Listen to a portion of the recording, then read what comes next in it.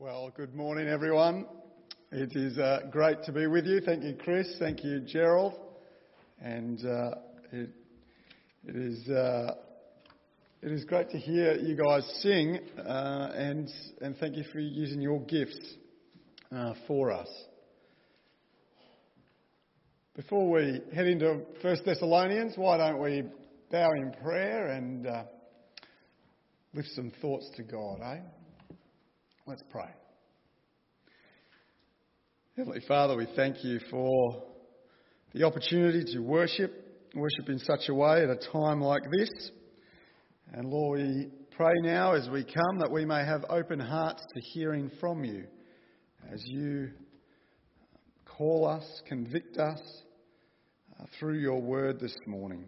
Lord, we thank you for the encouragement that it is. Thank you for the encouragement that it is to sing songs that proclaim your name, that proclaim your goodness and your faithfulness. And thank you for the hope that we have in you and that we have just sung about. Lord, and as we now turn to your word, may we continue to be encouraged through the hope that you have given in your gospel.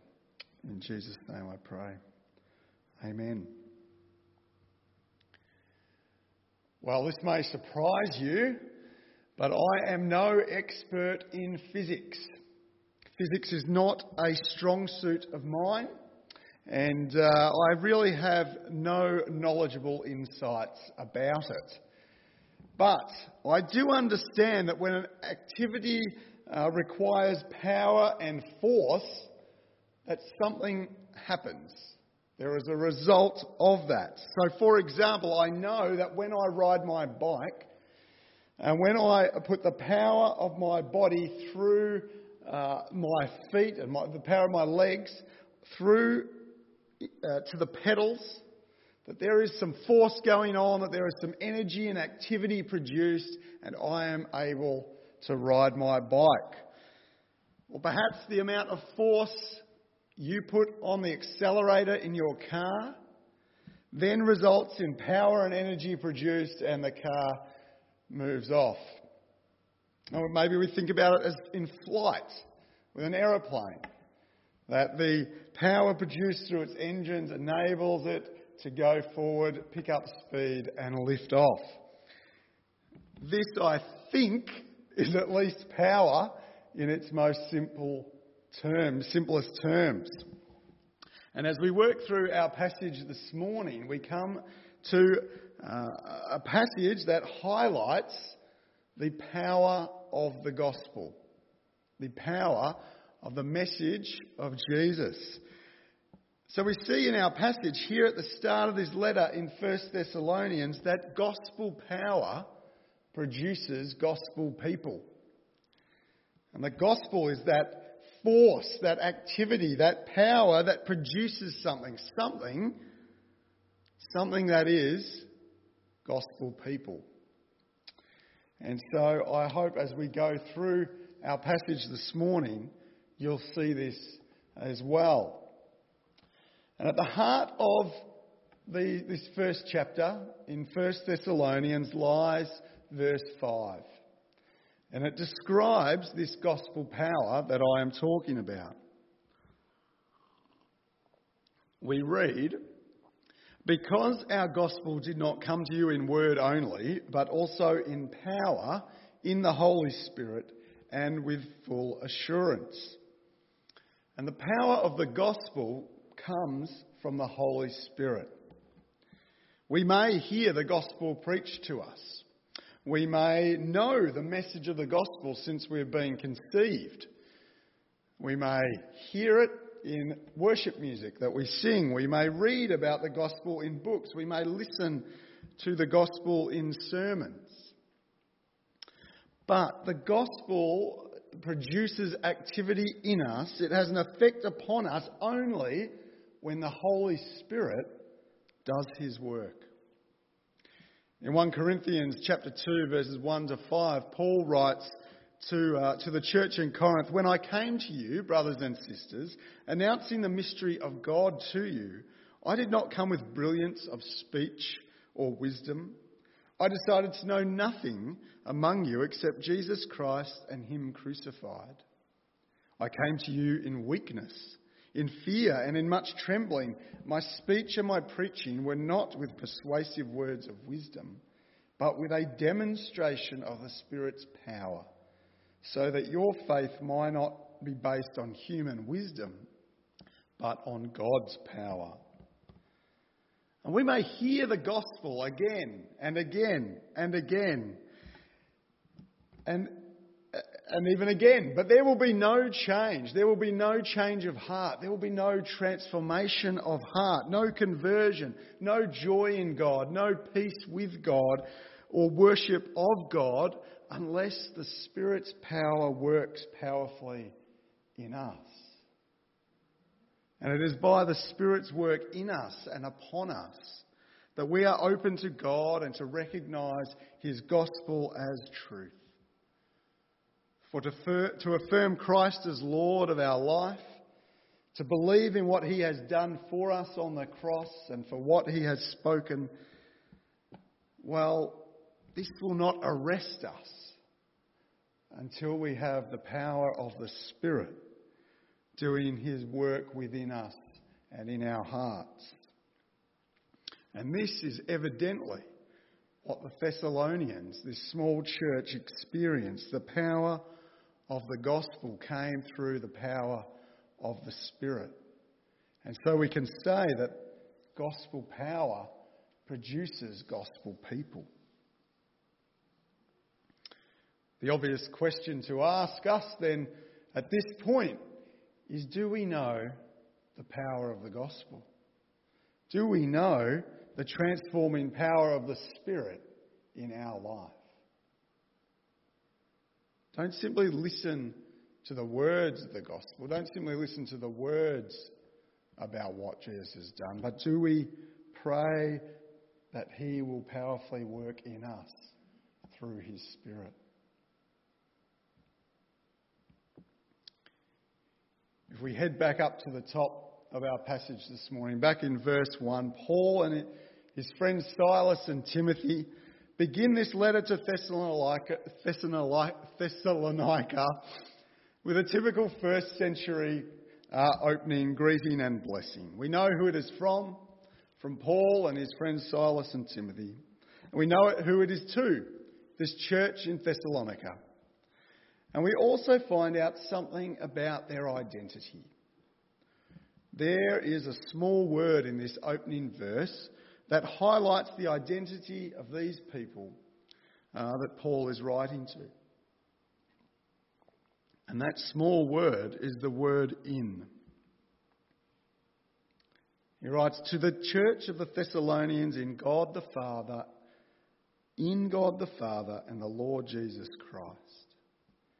The church of God is made up of those who are in God, who are in Christ. And Paul regularly says this in his other letters, in Galatians 3:26-28. For through faith you are all sons and daughters of God in Christ Jesus. For those of you who are baptised into the Spirit have been clothed with Christ. There is no Jew or Greek, slave or free, male or female, since you are all one in Christ Jesus. Colossians 3.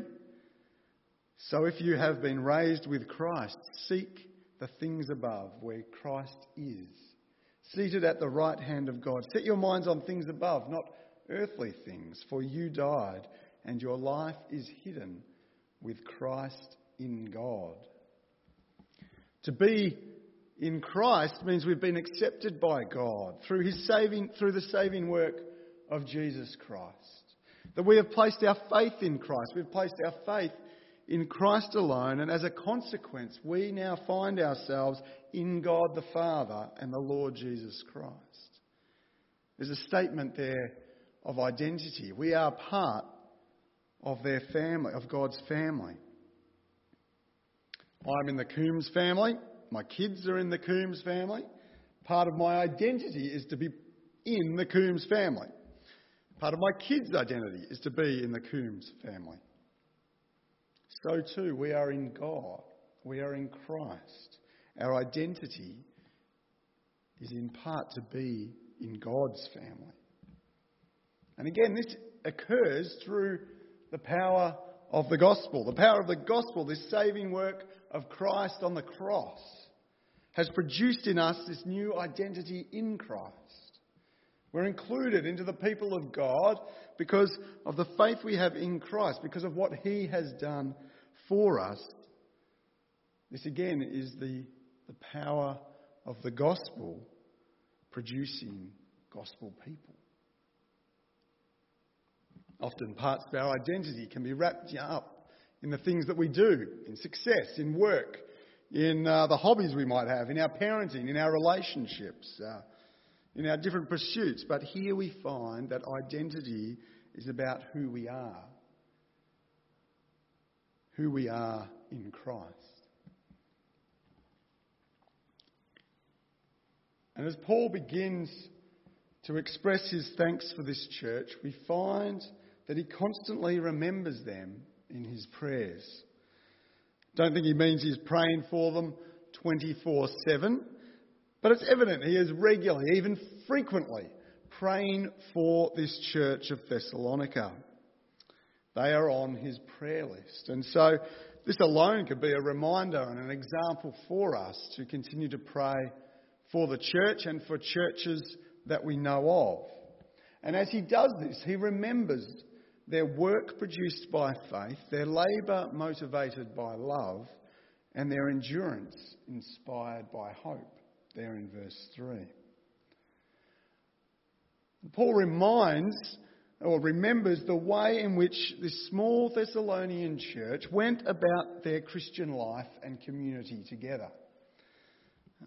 Particularly, obviously, after they accepted the gospel. And so, like a tripod that holds up a camera, Paul writes about this trifold foundation that is a stable gospel faith. Faith, love, and hope. For in faith we believe that Christ has died and risen.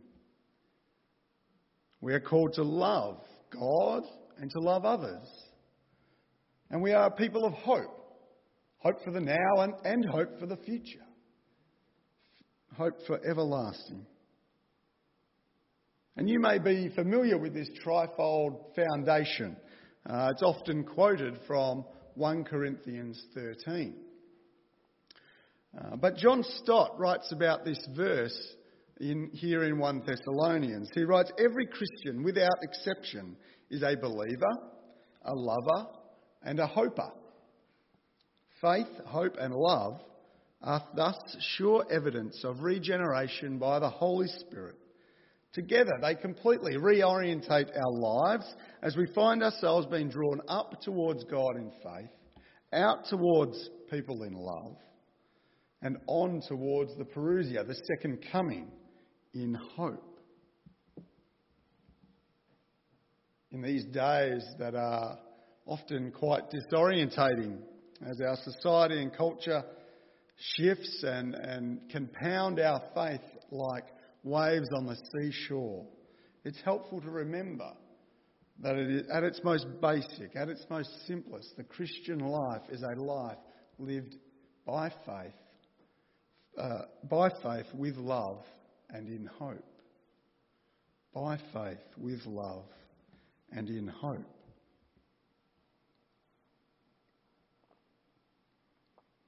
And further to our identity in Christ is the doctrine of election.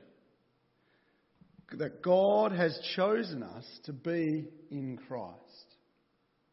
In verses 4 and 5, we read, for we know, brothers and sisters, loved by God, that He has chosen you, because our gospel did not come to you in word only, but also in power, in the Holy Spirit, and with full assurance.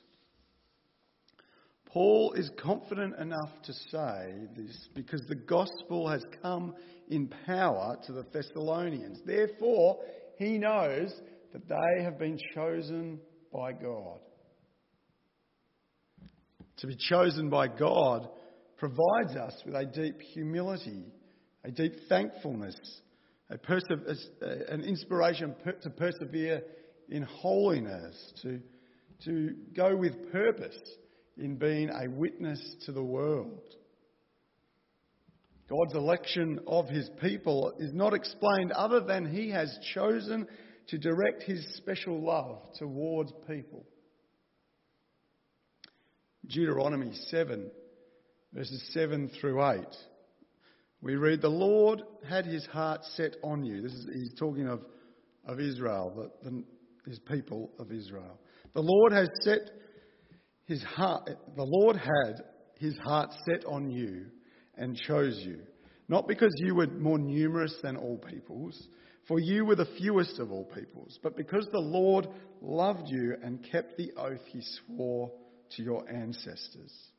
He brought you out with a strong hand and redeemed you from the place of slavery, from the power of Pharaoh, king of Egypt.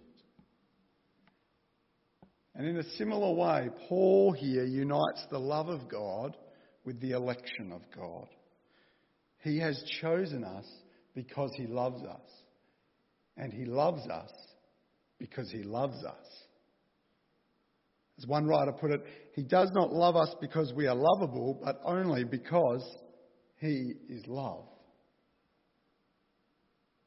Unlike those moments in the school playground, you may remember, where teams are chosen for a particular game or for sport. And, everyone lines up on the sideline. 2 captains are chosen and they each take a pick between one another. And, they pick, the choice is really they pick the best players first and then they leave the people who are not so good to the end. Well, unlike this, there is nothing in our ability, nothing in our performance, nothing in what we do, nothing within us that stops God's love for us. Stops God's chosen love for us. There is no doubt that there is mystery to this, of which we can wrestle with and pray come to terms with, content with.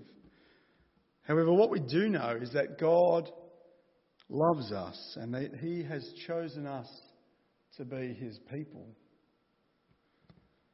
And if you believe that there is something within you that is stopping God from loving you, then you actually don't understand his love.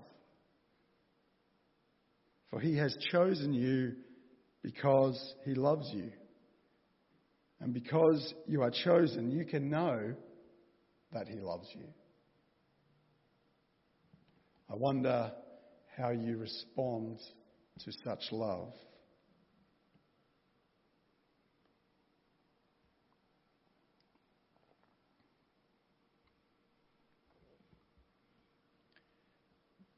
Because of the gospel's power in the lives of these Thessalonians, they have become gospel people who have a presence in the world around them, in the community and the nations around them.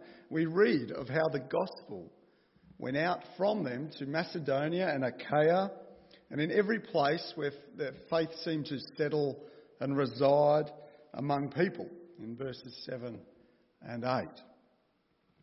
And this is a great commendation for the church in Thessalonica, for they have built up a positive reputation among the churches and in the local area because of their compelling witness. I suppose reputations are important in our world too, aren't they? We as individuals are often known by reputation, and so are companies and different organisations. All good reputations are generally built up over time as there is a building of trust in them. But in one moment, that can all come crashing down.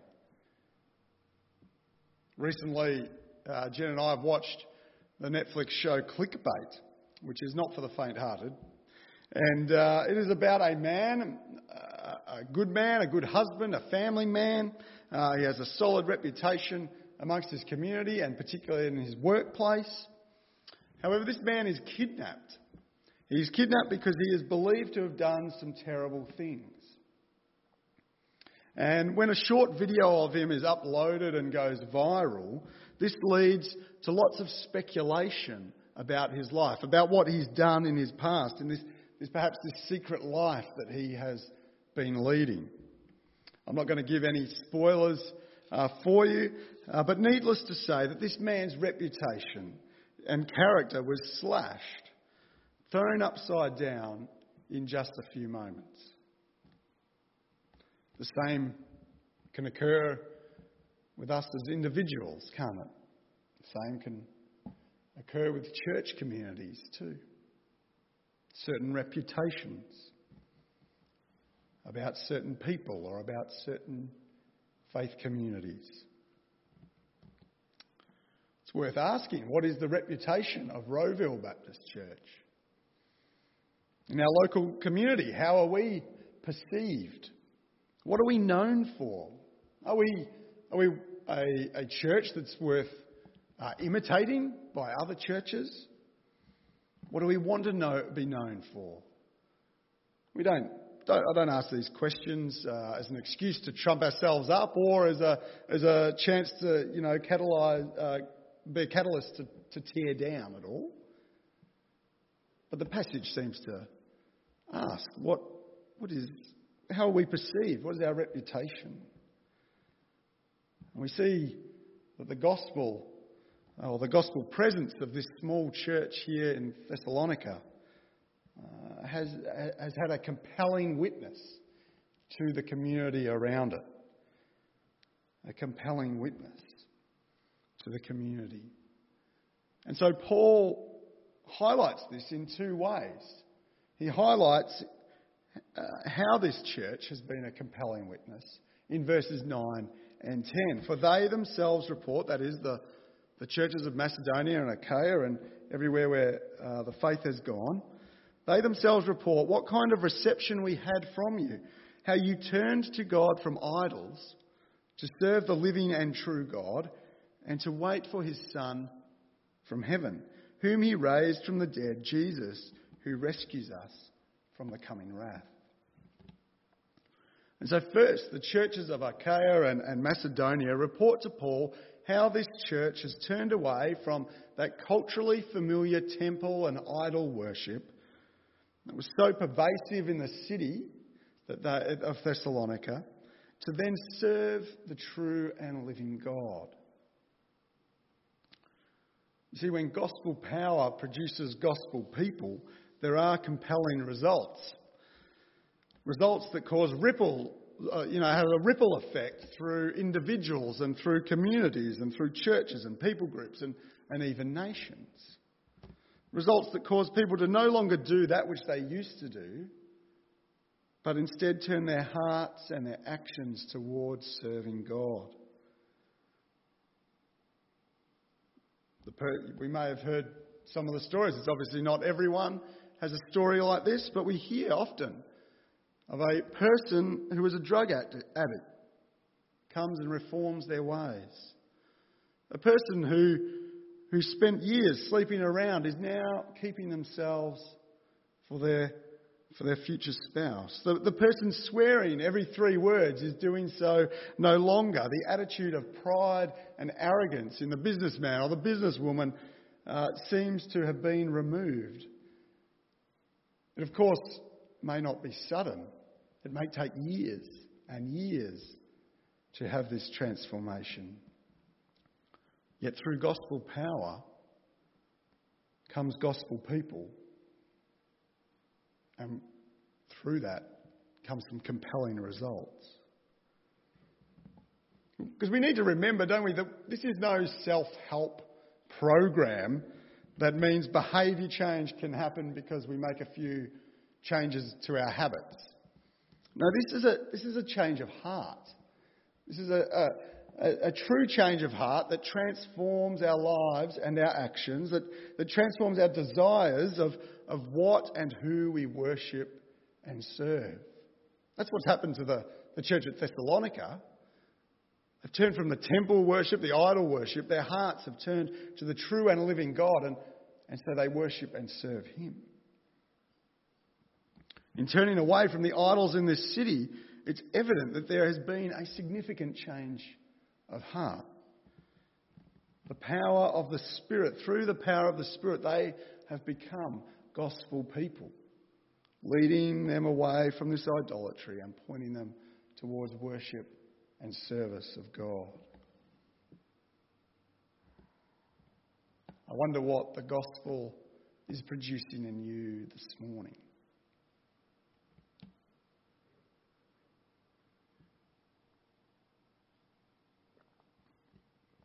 Second, Paul, or this church in Thessalonica is also known as, this is what Paul says, is also known for waiting for the return of Jesus Christ. As chapter 1 concludes, we see how gospel power produces gospel people who are hopefully waiting for the return of their Lord, this second coming of Christ. And this is Paul's first mention of Christ's return. It certainly won't be the last. It is one of the major themes of this letter.